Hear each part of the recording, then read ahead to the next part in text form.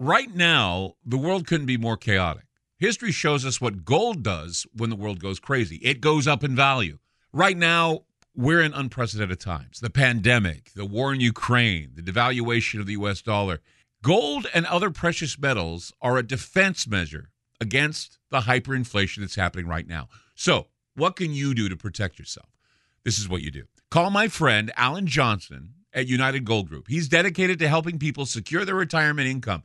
He'll help you with gold, silver, and other precious metals and show you how to set up your own self-directed IRA. Safe and secure, United Gold Group makes gold ownership easy and affordable. There couldn't be a better time. Call now and get a Silver American Eagle proof set with a qualified IRA. Call 800-753-8534. Again, that's 800-753-8534. Or visit UnitedGoldGroup.com. I'm Clyde Lewis, and you're about to listen to a sample of today's Ground Zero show. If you'd like to hear the podcast in its entirety, sign up at Aftermath.media. I'm Clyde Lewis, and this is Ground Zero. The number is to call tonight, 503-225-0860. That's 503-225-0860. I'd like to thank Talk Media Network for putting us on many stations across the country, TalkStreamLive.com for keeping it lit on the internet, and Aftermath.media for providing a service of keeping you updated on shows, keeping them available to you. You can always subscribe to Aftermath.media.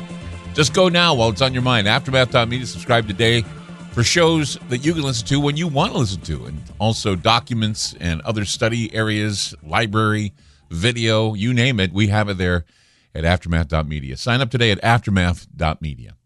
Hope you had a fine weekend. There were a lot of things that I had to talk about. I did a lot of interviews over the weekend, and it became a moment of discovery for me in a lot of respects, because new ways of looking at things after having discussions with a number of people, new ways of looking at things. And I thought I would pass by you some of this information, see what you think of it. We've all been caught up in food shortages, been caught up in all this stuff, all these horrible things that are going on. And I said to some of my listeners, I said, well, get ready because the dancing bears are coming. And but it's funny because, dancing bears are usually fun to talk about, but I want to be serious here about something.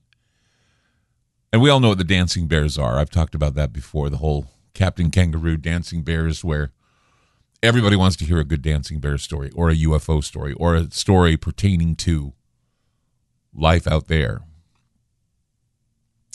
So what I want you to do is I want you to kind of play along with me here. I want you to see if you can picture in your mind, maybe close your eyes if you want to, picture in your mind where you imagine this rather typical science fiction scenario.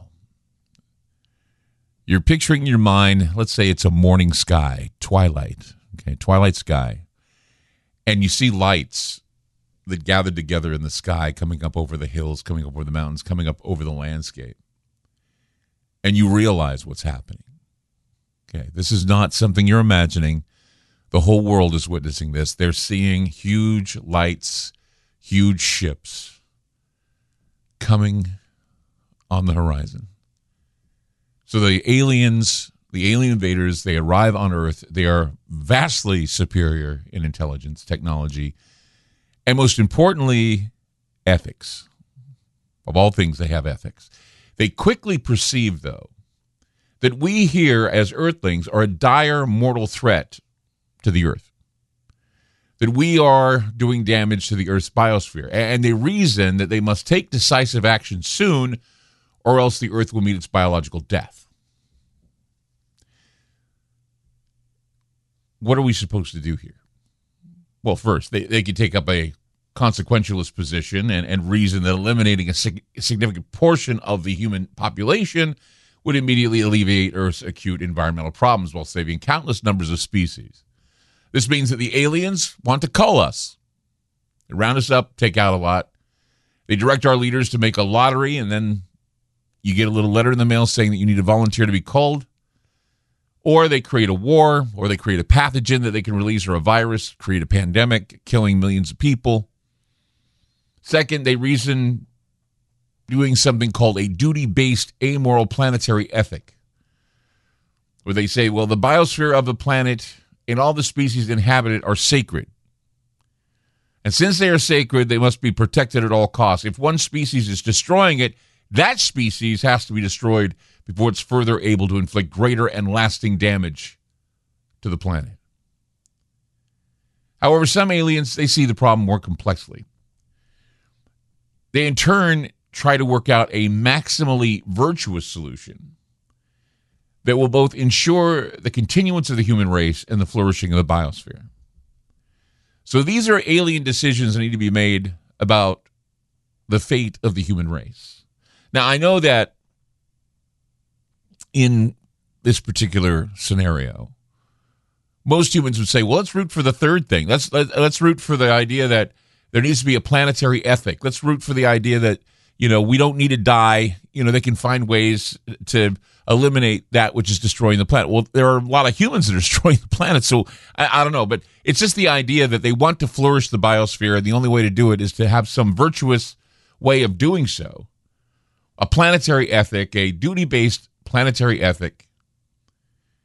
And this is what UFO gurus and those who make the UFO circuit say. Well, they're here to save us. The aliens are here to save us.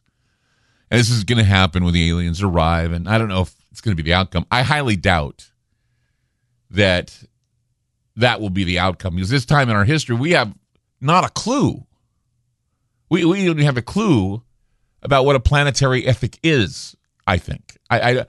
Nor do we have a protocol for welcoming or giving a response to an alien signal or some sort of arrival. I've been thinking a lot about this whole last card theory. Remember the alien threat? Of course, this is about Carol Rosin in her speech and how she related the words of Wernher von Braun in the last years of his life. Everything that she said a year ago, or everything she said years ago, seems to be happening in a linear way now.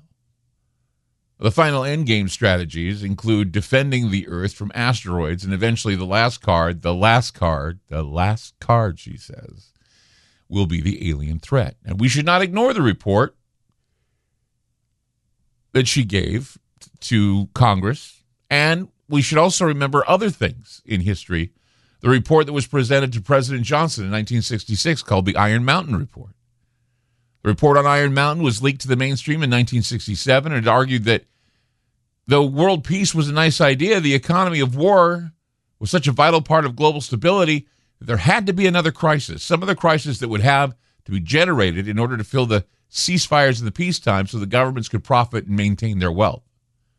So what this Iron Mountain thing is, it was literally a blueprint of proposed manufactured crises that the government could employ during peacetime in order to keep the war and military busy and the people demanding protection from threats, unknown threats, mysterious threats. Well, going down the list of the threats, there was one that particularly caught my eye, and that is the space menace. The idea that a space menace can be used to bring people together or rip them apart in times of crisis. The last card. 503-225-0860. That's 503-225-0860. Back with more Ground Zero. Don't go away. You just listened to a segment of Ground Zero. If you'd like to hear previous shows along with having access to our online library and social media platform, sign up now at aftermath.media. It's only $10 a month, and there's also yearly specials to fit your budget. Again, go to aftermath.media. I'm Clyde Lewis, and thank you for supporting Ground Zero.